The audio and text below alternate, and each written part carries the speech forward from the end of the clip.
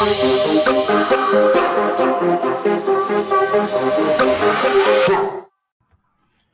right, everybody, welcome back to another episode of Flippin' Matt's Wading Flats podcast at Fish Tackle Marine here in San Antonio, Texas. We have a great guest with us today. We have Mr. Danny Uribe from Trika Rods. How's it going, Danny? Doing good. Thanks for having me, guys. I really appreciate it. Appreciate it. Anytime, man. We always like, especially us being an up-and-coming podcast, and we know Trika's pretty new to the rod game as far as, I know y'all have been doing it a long time, but as far as available to the public and stuff, y'all are pretty new, aren't y'all? Yeah, we're new. The company and partners, we've got a lot of experience in the outdoor industry here, but we're definitely new as far as venturing into the fishing rod industry here. A lot of our CEO Larry and some of the other partners, they were big part of starting companies like Raven Crossbows, Okay. Rage Broadheads, among others. I shoot Rages. So they were a big part of that. They came to me. They wanted to design basically the best products they can in the fishing industry. Okay. And I jumped on board with them about 3 years ago.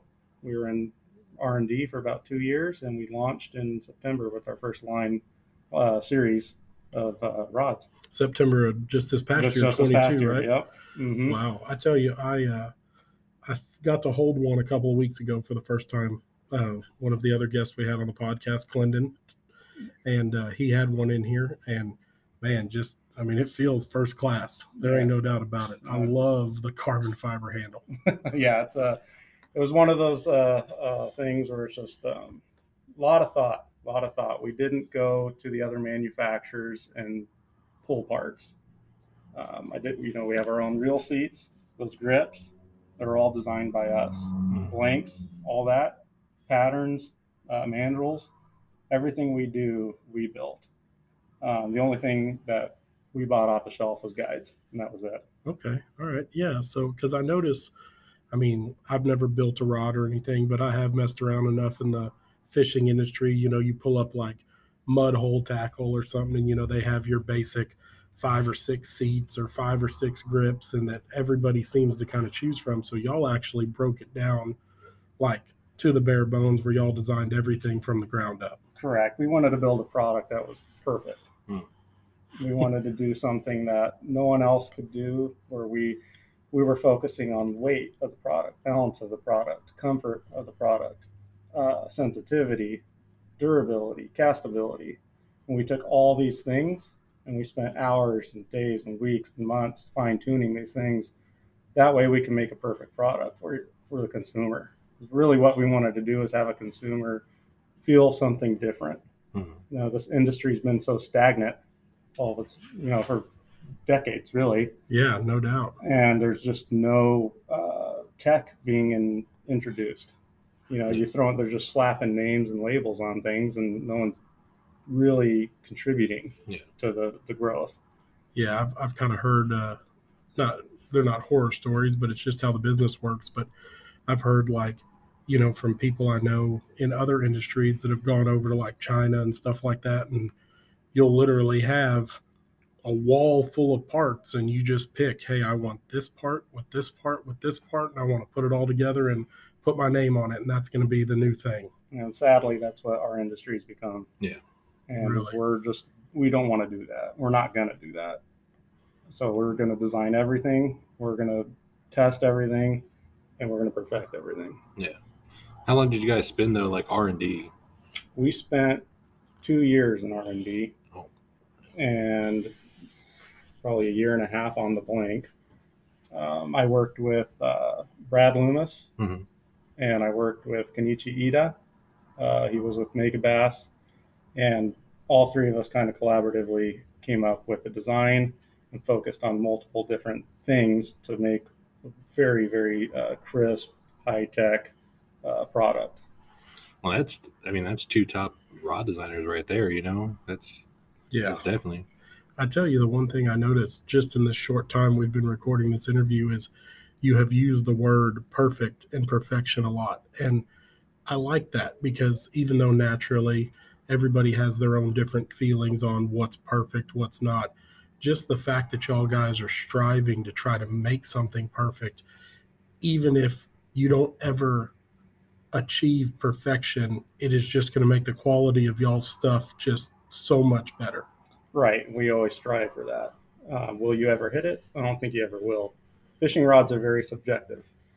Some guy wants something, different. Some guy wants durability. Other guy wants sensitivity.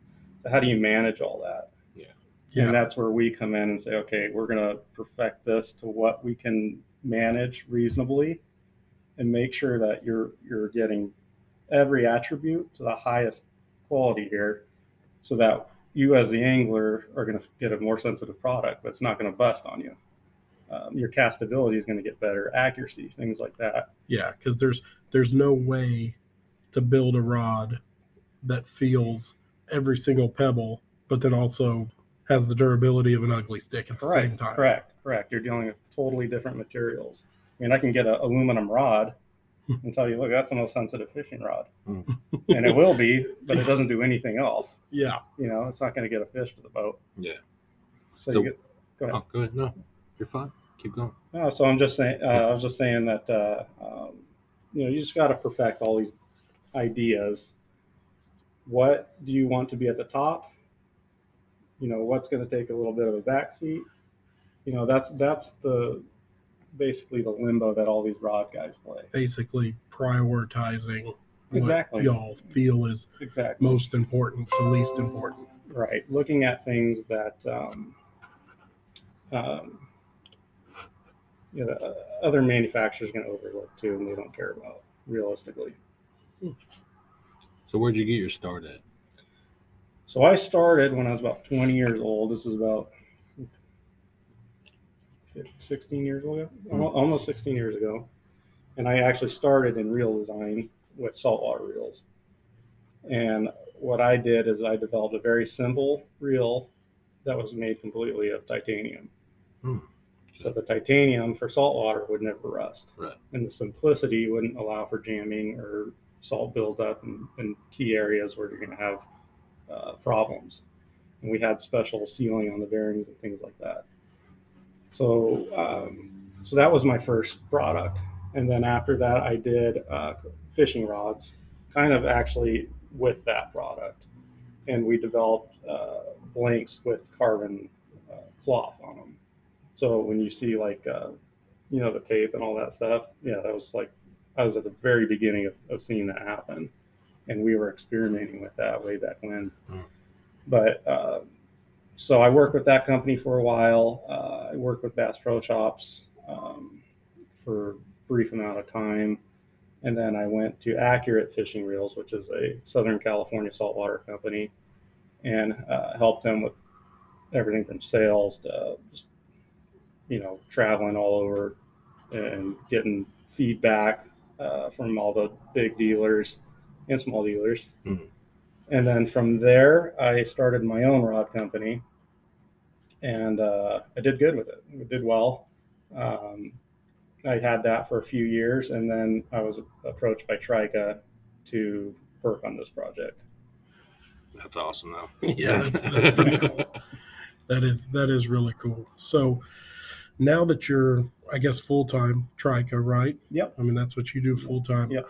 I'm curious as to someone like you that started in the saltwater game, Southern California, all that. I mean, San Antonio, Texas doesn't seem like the place I would find a master rod designer like yourself. You know what I'm saying? It just not that. Hey, I'm glad you live here. We live here, but how did you end up in San Antonio? Yeah, that's a good story.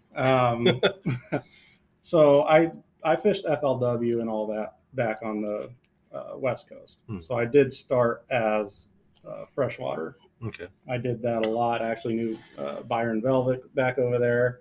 So when he moved over here and I came over here, it was cool to see, he was literally the only face I knew. And I ran into him at Amistad randomly again, which was cool. But so they were, I was very active in bass fishing over there. I got to learn from a lot of the top dudes that you see on tour now. I mean, Byron was an elite pro back then, and I got to watch him do the swim bait thing before it was even called a swim bait. Oh, wow. We were throwing 16-inch long baits, in the 90s, catching giant fish, and no one else knew about it. So it was really cool to kind of ride the coattails of that whole thing and progress and learn. I've learned from, if you go back there, I've fished with all the top guys, which was huge for me. And, I was young, I was willing to listen, and they were willing to teach me. So, initially I designed a bait cast reel that ended up turning into the saltwater reel. Mm-hmm. And I met a really good buddy who was really into fishing offshore. So I was like, okay, well, this technology that we're developing is really good for saltwater. So I ended up doing that for 6 years. So anyways, all that leads to basically my wife. Right. She moved out to California with me and lived out there for 4 years. And with everything just turning for the worst, they have so much fishing regulation going on right now. They're trying to close down 30% of the water over there right now. Oh, wow. And it just does not work for me because I got to be on the water. They're closing down lakes over there during the whole COVID pandemic. And it's, what are you going to do? Yeah.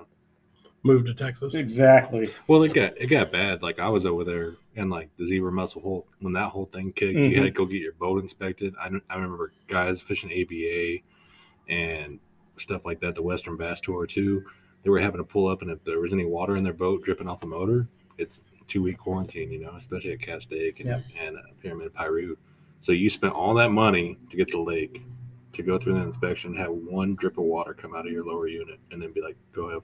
Can't fish. Sorry, yeah, that's how it was. And then the price to get in the lake is like around $40. Yes, it is. Just for entry. It's over $40 now. Yeah, see, wow. And you can't even get on the lake. There's like bluebird skies out. Yeah.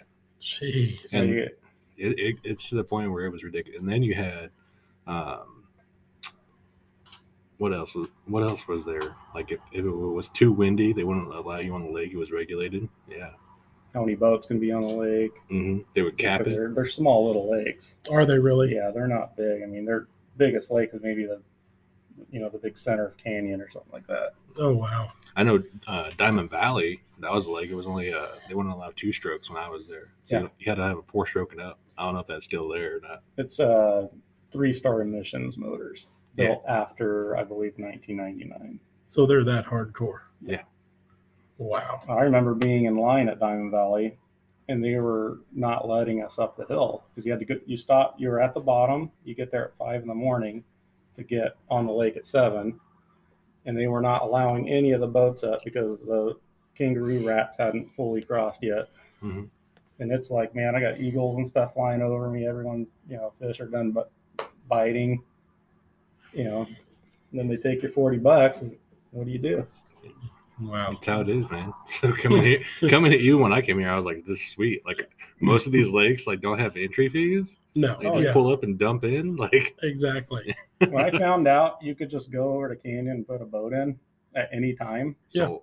It was, dude, I was like, is this for real? Yeah. And if there's nobody at the pay station, they have the little envelope box. You put your $5, $8, $10 in it and just go. Or you just get a $75 state parks pass and you're done for the whole year. Yeah.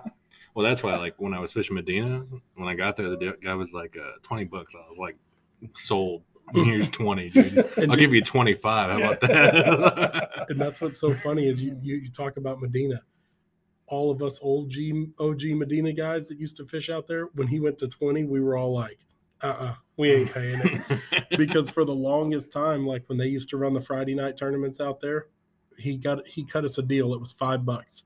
Or regular, it was $8. And then when it went dry, like in 15, way down there, and then it came back up, he started charging 20, and all of us were like, nah, we ain't doing this. And y'all guys are like, $20, I'm in. Yeah.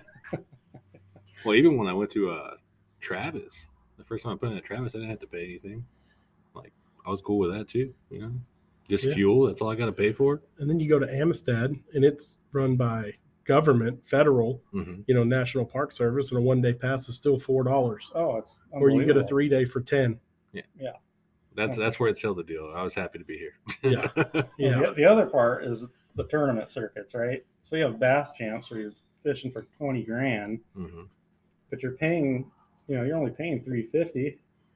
That was normal for a 12 boat tournament in California. Yeah, I mean, you have the opportunity to win $20,000 for a $350 entry. Yeah, I mean, $50 is what like a normal tournament is out here. It's like that's it.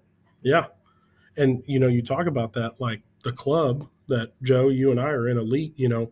To this day, a lot of the local club guys from other clubs and stuff look at us, and of course, we do kind of a team format. Because that's the one thing I never really liked about bass clubs. The original model was you got two guys in the boat, but you're fishing against each other. Yeah, terrible. I was like, so, hey, dude, I got an 8-pounder. I ain't netting them. I mean, I always would, but it's like, you're on your own. Yeah. But so we do it a little bit different. We do a team format, which I think is awesome because everybody wants to fish with a buddy. You want to have somebody to talk, fishing, go over what's, play out all the scenarios in your mind. Hey man, you think we ought to go do this, go do that. And we charge $100. That's what it is. All of our tournaments every month, it's $100. And there's still guys that are like, God, $100. And they just don't know how lucky they got it. Yeah. I mean, I fished, I don't know if it's still around. It was Top Sticks. It was up Castaic and Pyramid. Yep. And it was a small. Yeah, small I don't know if it's there anymore, but I do remember the circuit. Yeah, I mean, I fished that, and I think at that time it was like 2 something. That's what me and my cousin were paying for entry. Yeah, it's $350 now. Yeah, see, like it's so different, and that's why I'll never go back.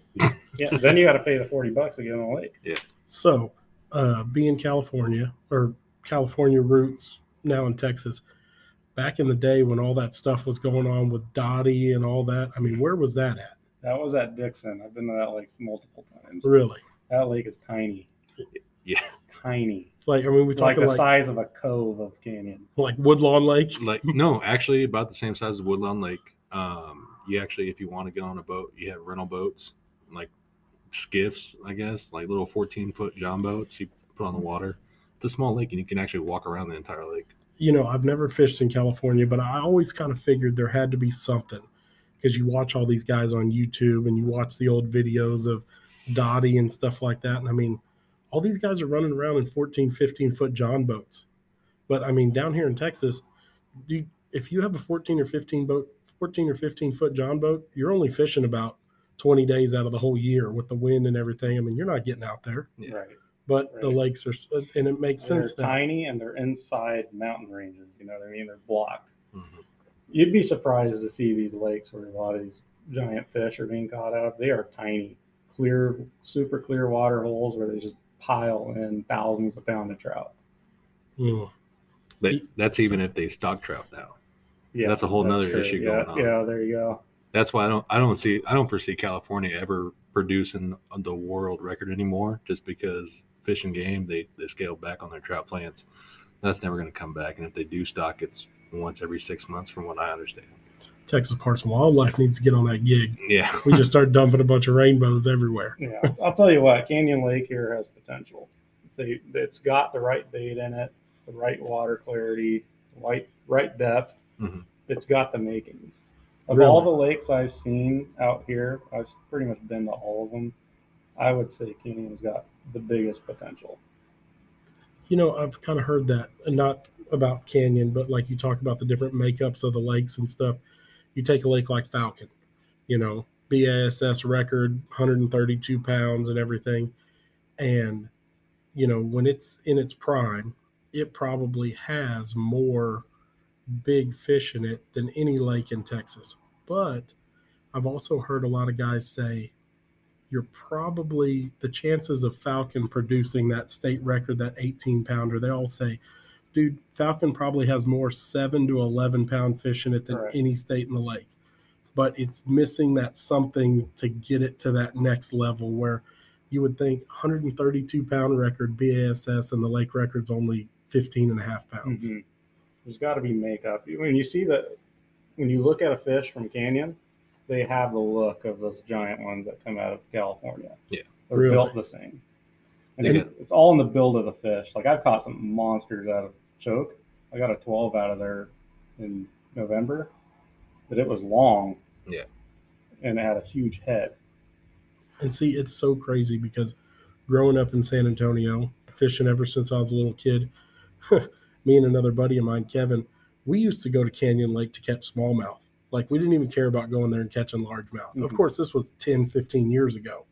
I think a lot has changed, but there used not to be grass in the lake back then and all sorts of stuff. But I see, like Clendon, he posts pictures of bass he catches up there all the time, and those things are tanks, even if they're 3 and 4 pounds. Yeah. Oh, absolutely. What I'm worried about, though, they have the whole thing in Canyon to where right now I guess they're trying to lobby or something going on to where they want to get rid of the grass. They want to spray the grass. Hopefully they don't, though, because that's going to kill everything.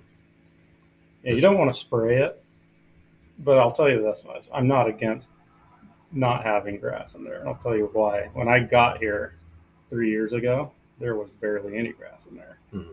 And that lake was fishing so good. I mean, everyone was telling me how terrible it was. And I would have 30, 40 fish days. No problem. The problem was the guys were fishing so shallow. The fish were down in 40, 50 feet. But they were good ones. Mm-hmm. And they were stacked.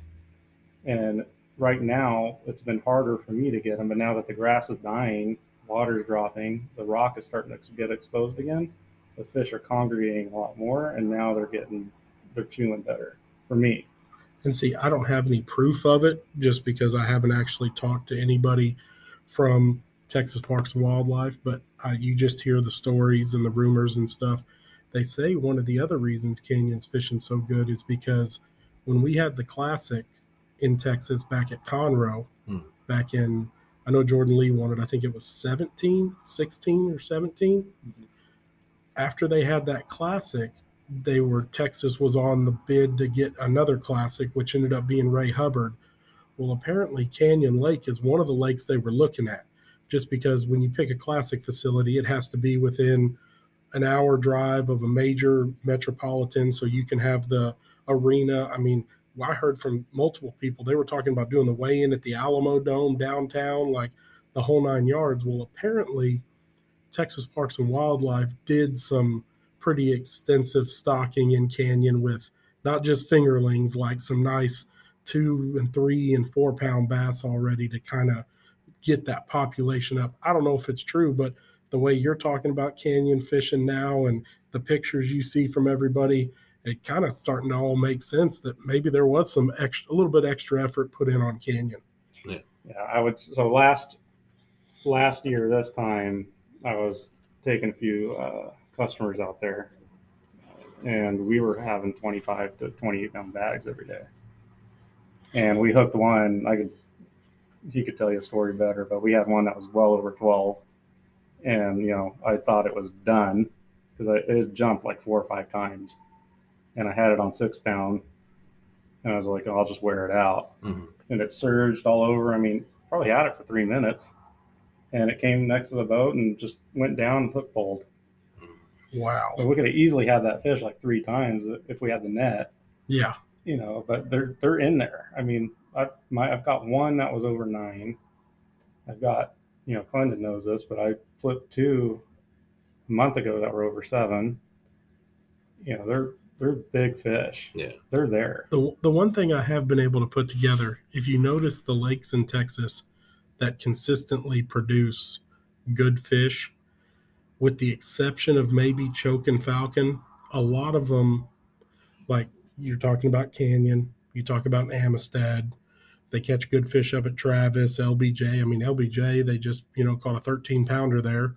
Mm-hmm. And even places like Rayburn and Toledo, there's something to that clear water aspect that I think helps when you're talking about producing those big, big fish. Right. Well, I think it is, I know at least in California, they can size up what they're eating. Yeah. They can see it from a good distance away. They know what it is and they can get to it. Those bait fish, I know. So in California, they'll put the trout up on the bank and that's how they eat them. It's a trip to watch. It's pretty cool. Yeah. I mean, you'll see sometimes they'll get them to flop on the bank and they just die there. It's like great whites chasing seals. Yeah. No, it's true, man. Like even shad. I know at Cast Lake I got in a few shad boils and they did that. They pushed them all onto the bank. And you can just throw in at that point and get whatever you want, you know. That was some of my best days right there. You get a shad boil, push them on the bank in a cove, and you're good to go. So Canyon's got those big giant gizzard shad in it. Amistad has them too. Yeah. I never realized how big those gizzard shad were until my tournament partner bought a bow fishing boat about 2 years ago. And we started going out to Amistad bow fishing. And man, you turn those lights on, and I'm talking gizzard shad that are 12, 13 inches long. I mean, you're trying to shoot them with the bow. They're that big. Yeah. And yeah, you eat one of them a day. Yeah, I caught a few. I'll show you guys some pictures later, but we got some big ones out of there with 10-inch gizzard shad swim baits. I'll tell you right now, that's the most untapped fishery in Texas is a swim bait deal. Oh yeah, but it's starting to grow. I mean, it is growing for sure. When I first moved here, I remember I was at Choke, first lake I ever went to, and the Texas Parks and Wildlife agent was there, and I had a Huddleston tied on, and he was like, "What the hell is that?" And I have no clue how to fish choke at this point, you know. And he was like, "What the hell is that?" I don't know, Huddleston, you know, trout pattern. I don't know. I'm just trying to go out there and fish like I fish back at home.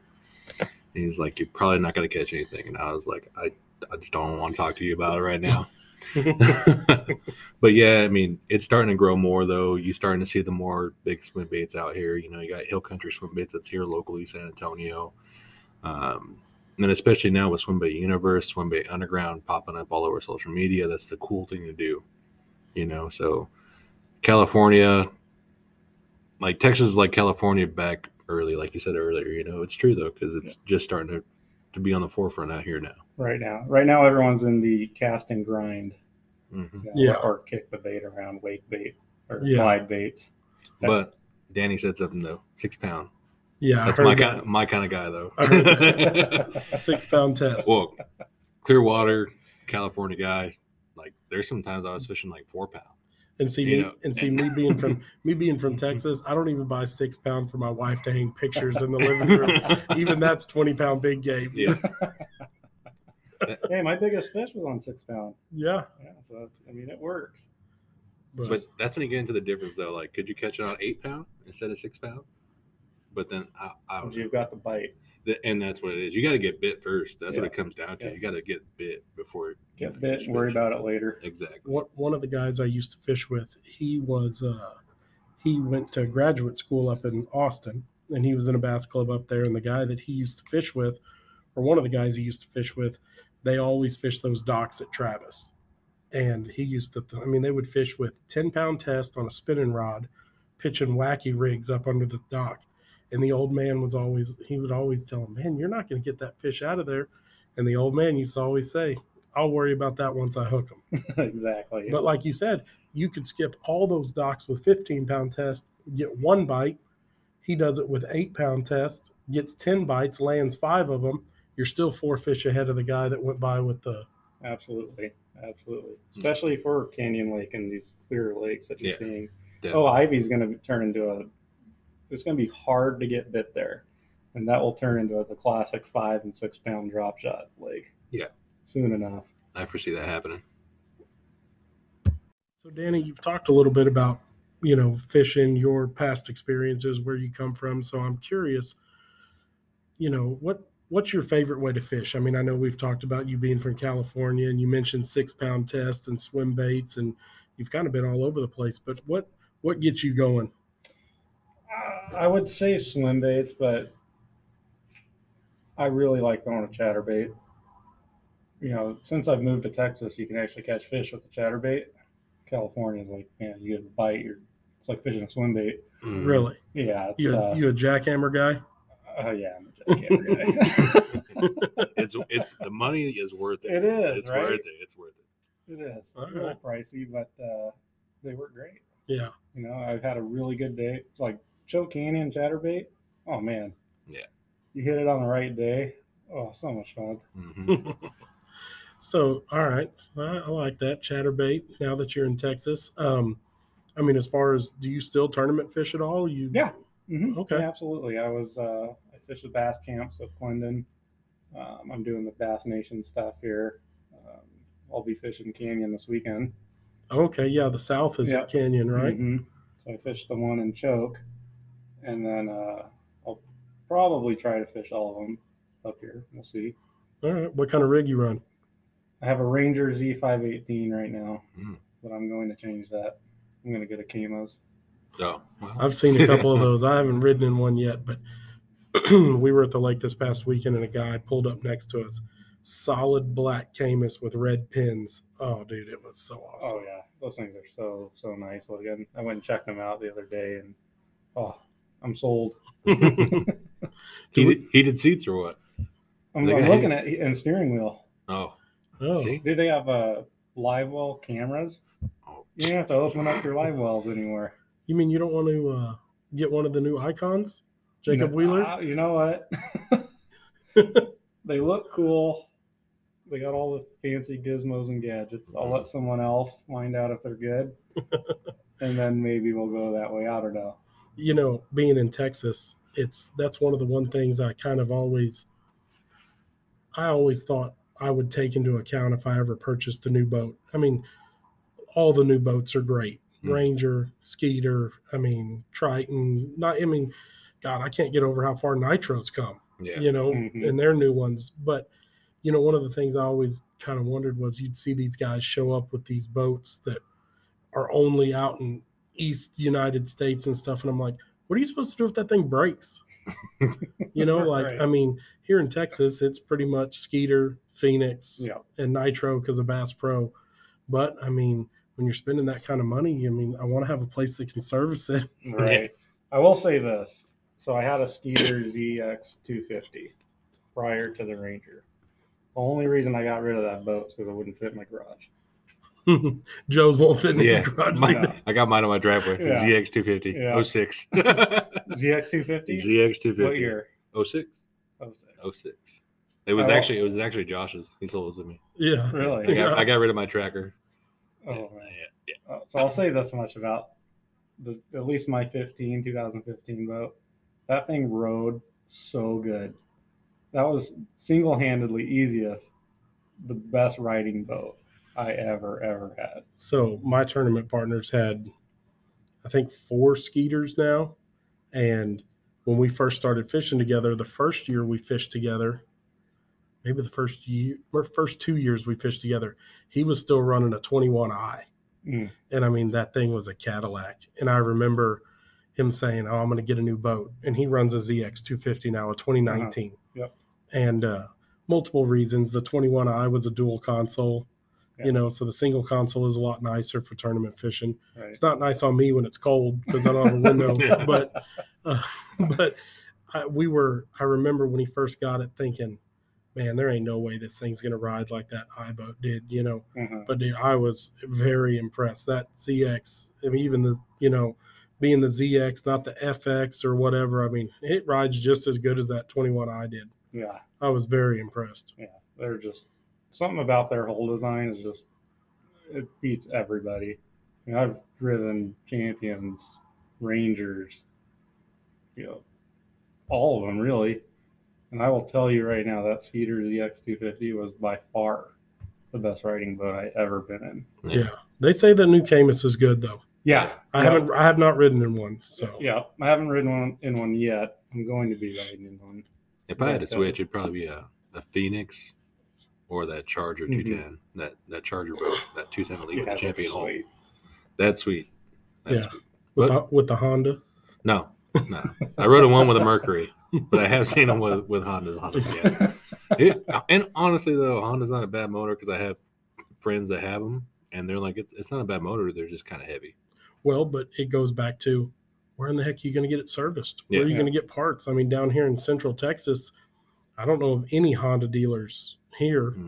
So no, you're running Mercury or Yamaha. Yeah. Well, and I never realized how, I guess, region specific stuff like that is. But 2 boats ago on my saltwater boat, I had an Evinrude E-Tech on it.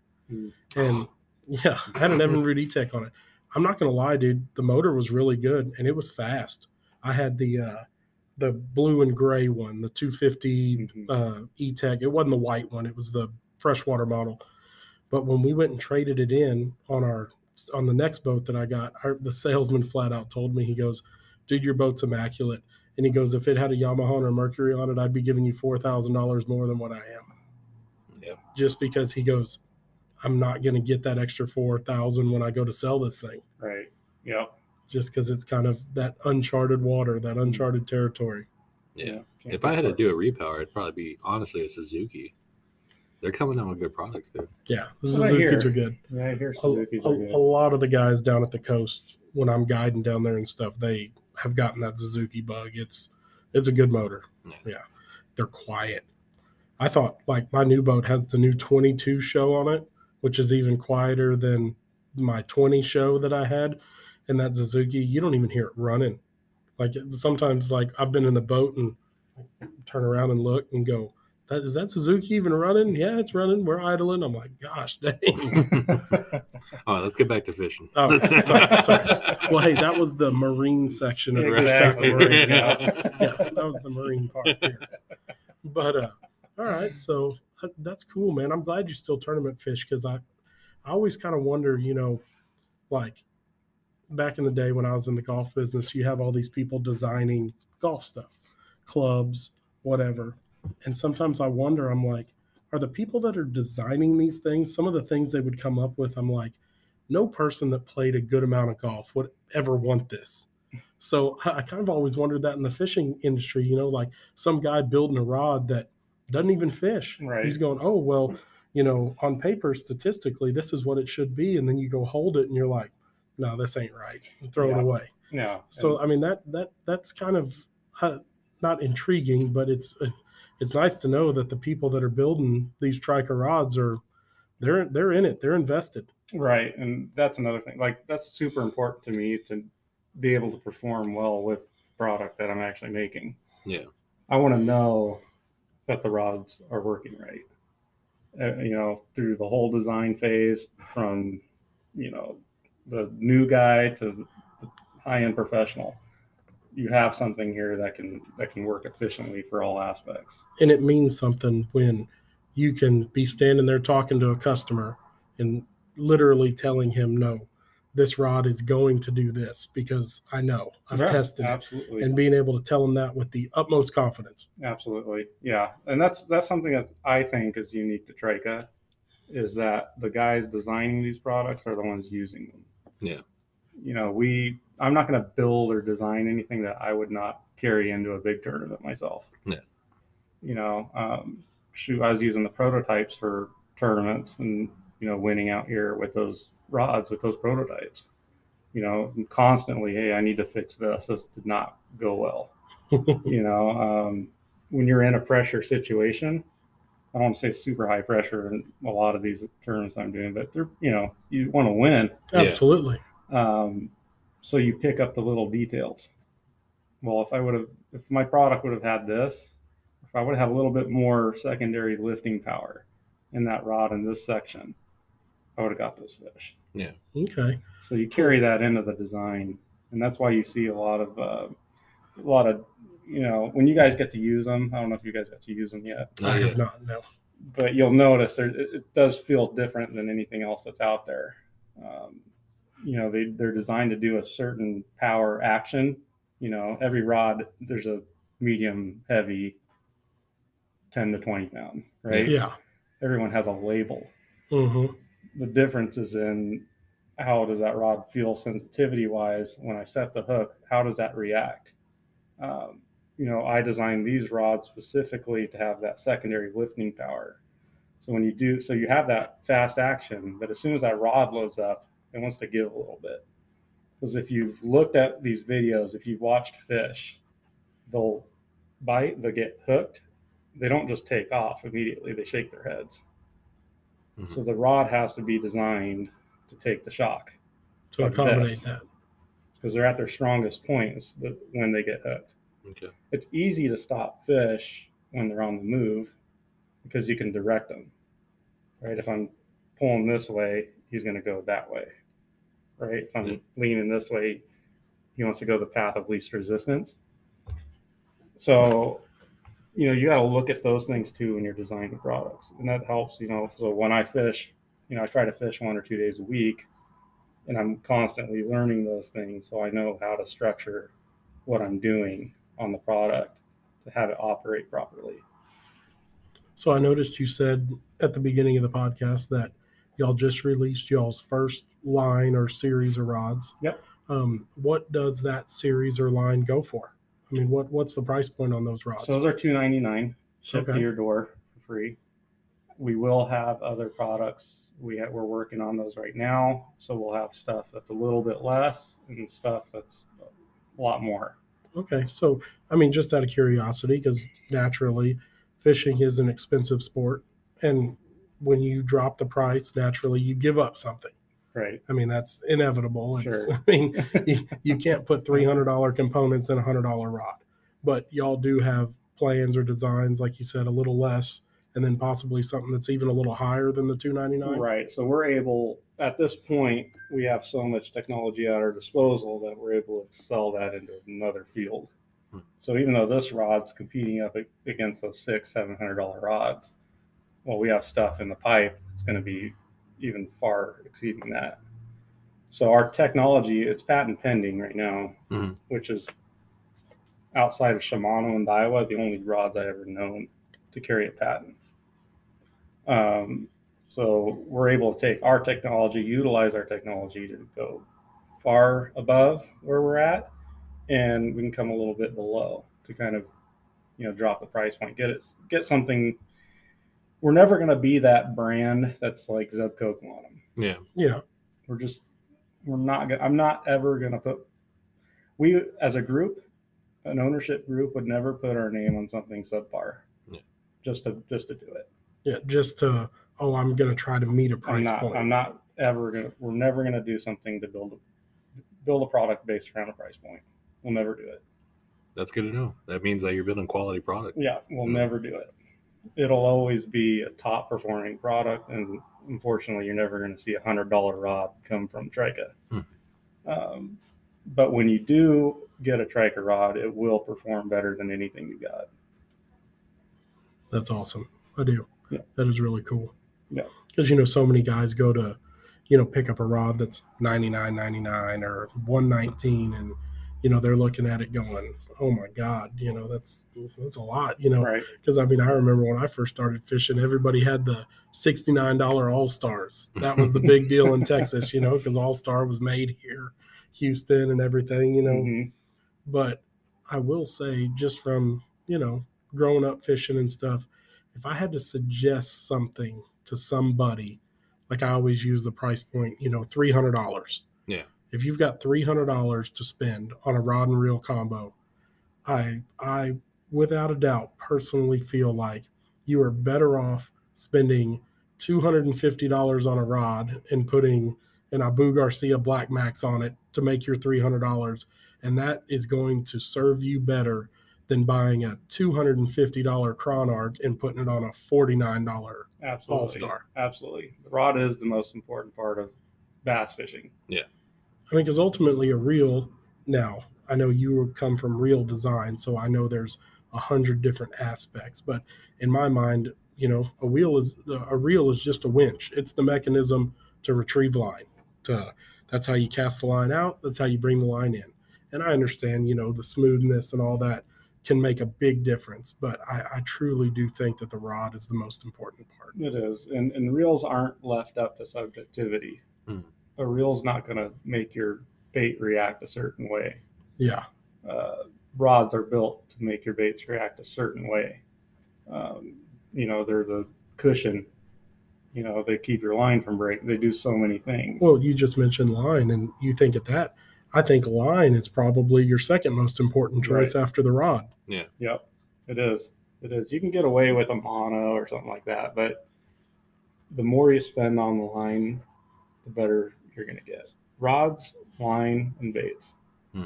When people ask me where to spend their money, they spend it in your rod, your line, and your bait, and your hooks if you can get a good hook. Yeah. The hooks nowadays are so good. It's like you can pull anything off off the shelf. They've all been laser sharpened, and Oh yeah, you even know, even the you go to Academy and pick up the H2O Express yeah. or the Bass Pro Shop brand. I mean, right. you pull one out of the package, it'll skin hook you just. Oh, absolutely. Yeah. Yeah, hooks have come so far. To me, it's like, get your rod, get your line, and get your baits. Don't skimp on that. If you control those three things the best of your ability, everything else will come together.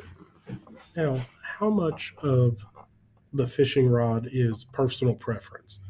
What I mean by that is you see so many of these rod companies, and I apologize, I haven't even looked in depth that much at the Trika brand to where you see so many of these companies label this is your jerkbait rod or this is your chatterbait rod. But then, like, I'll pick one up. I'll never forget back in the day, I wanted to learn how to throw crankbaits. So, what I do, I bought a Skeet Reese Magnum cranking rod. Dude, that was the worst crankbait rod I've ever held in my life. For me, I know people that loved them and caught a bunch of fish on them, but I did not like it at all. I didn't like it at all. That's a really good question. I get asked that one a bunch.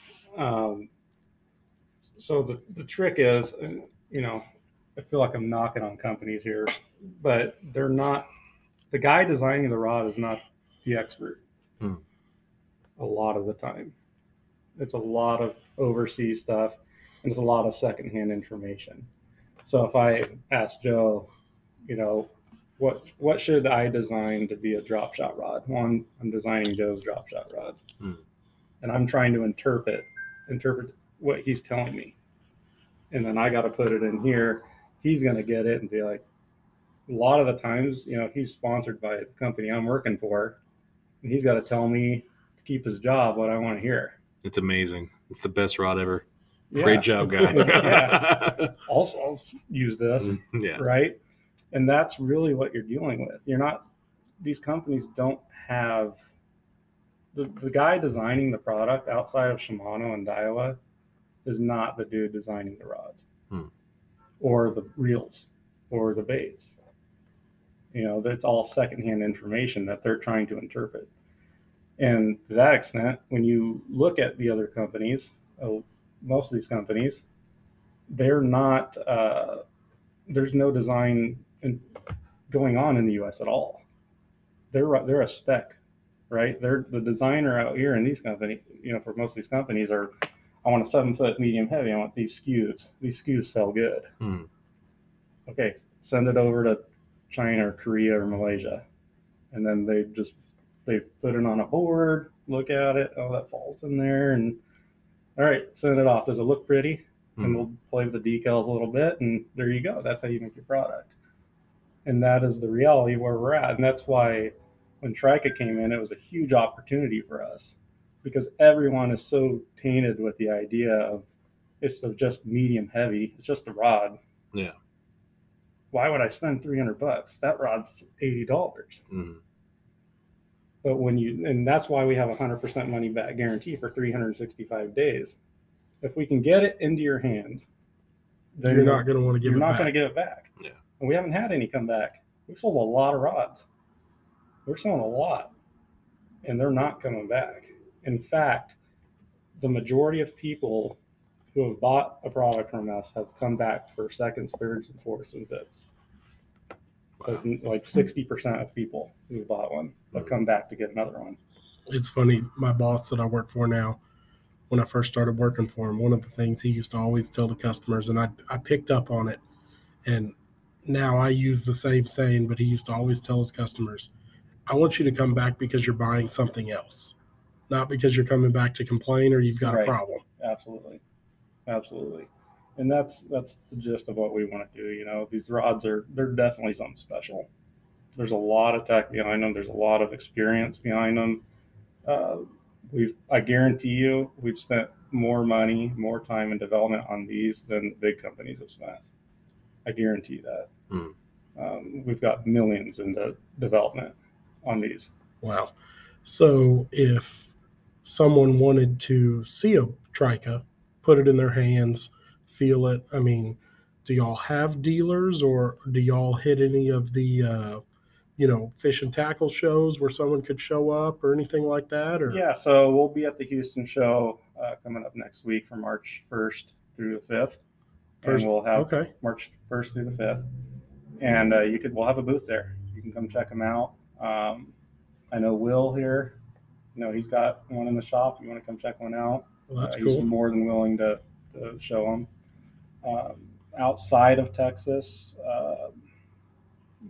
that's the other part of it too, is after developing the rod, because of how much it cost to build these things, we didn't want to price them at retail price. Yeah. Because then it would be $700.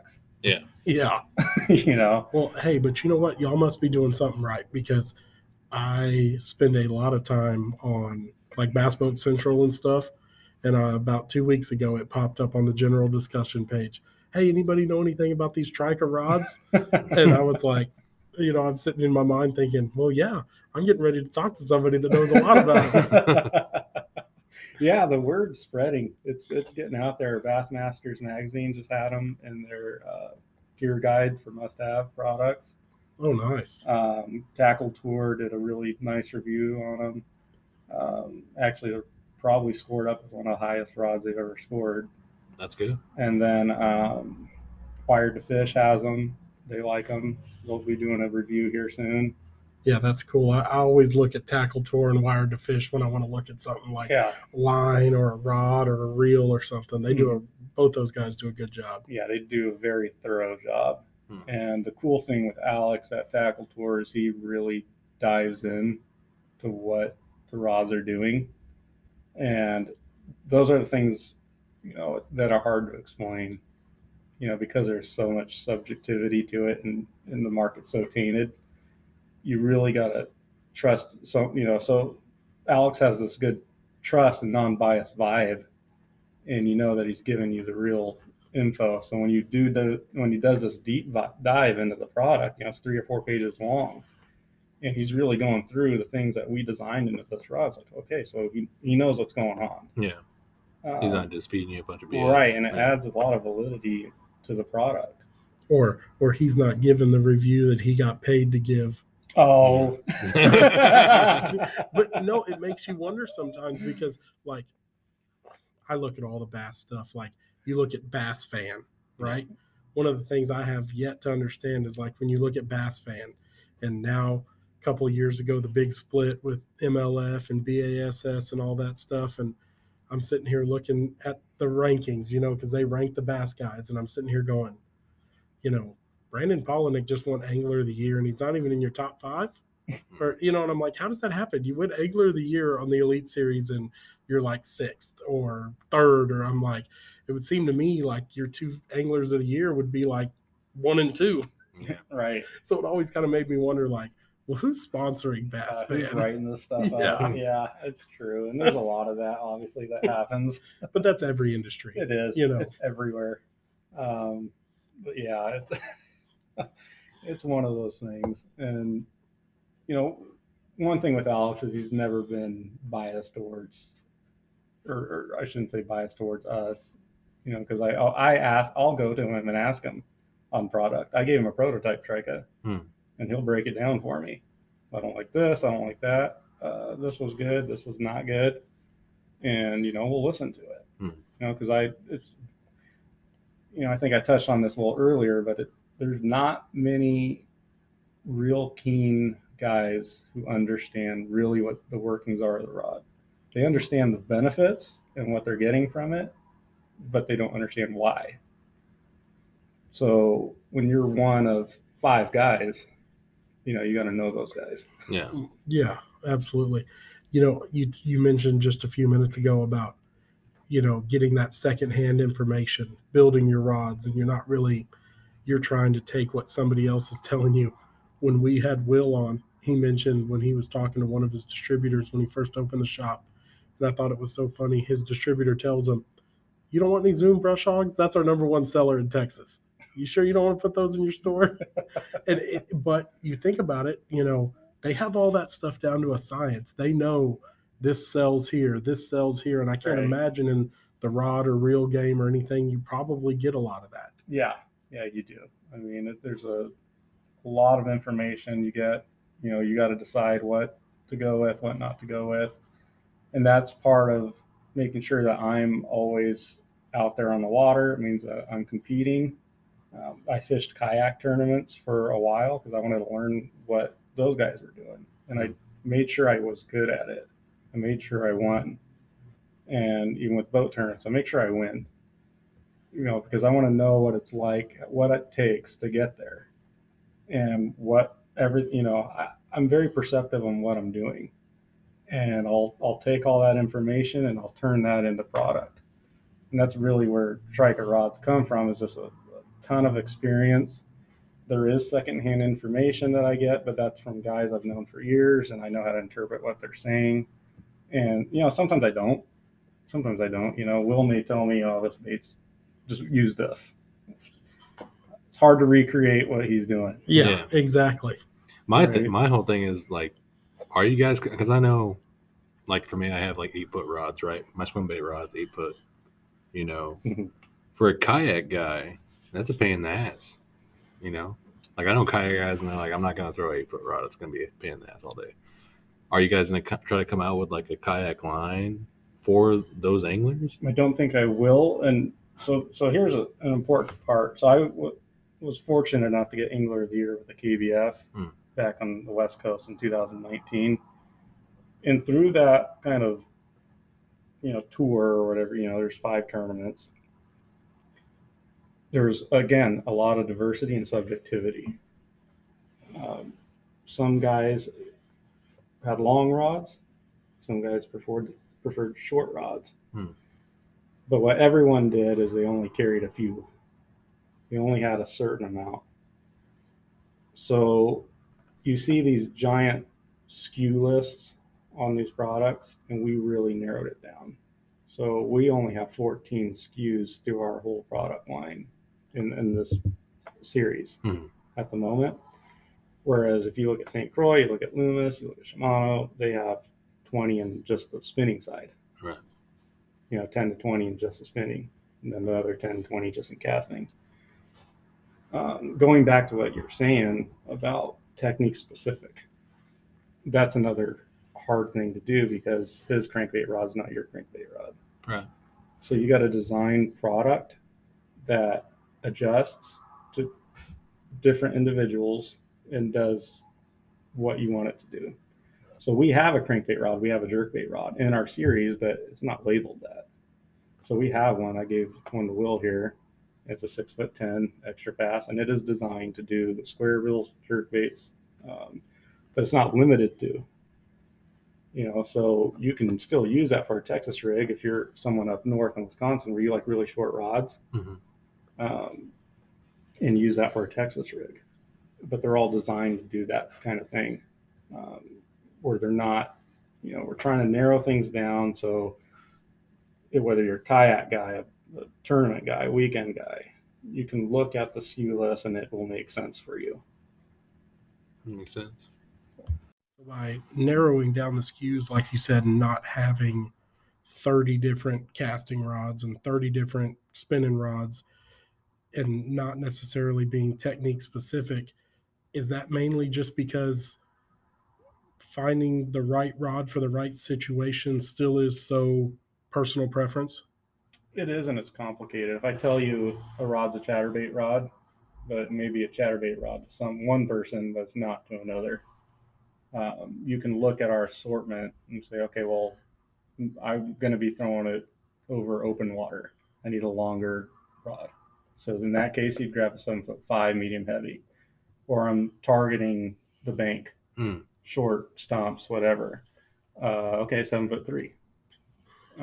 So you have options there. We're not trying to condense people to a certain application because the rods are built to do those things. Just by nature.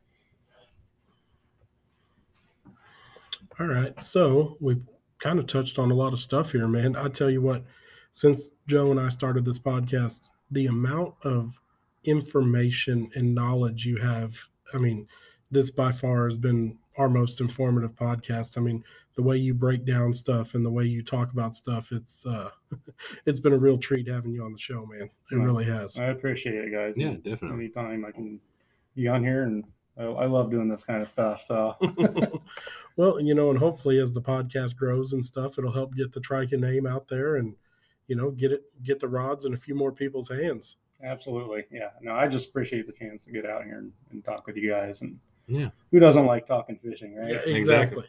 Exactly. Who doesn't like talking shop? So, well, man, we really appreciate it, and hopefully y'all will get a good turnout at the Houston Boat Show coming up and sell a lot of rods. Absolutely. Thanks, guys. I really appreciate it. Nope. Hold on, real quick. Whoa. Let's plug Facebook, Instagram, all that. Oh yeah, I did. Trika has all social stuff going right now. We do. So Trika Fishing Facebook, Trika Fishing Instagram. Website is trika.com. And then you can follow my Instagram at @drebyfishing. And that's what we got going so far. Awesome. Well, that sounds great, man. Well, like every other week, we can't thank Will Laws enough here at Fish Tackle Marine here in San Antonio for letting us host another podcast, and hopefully we'll be coming to y'all next week. Thank y'all.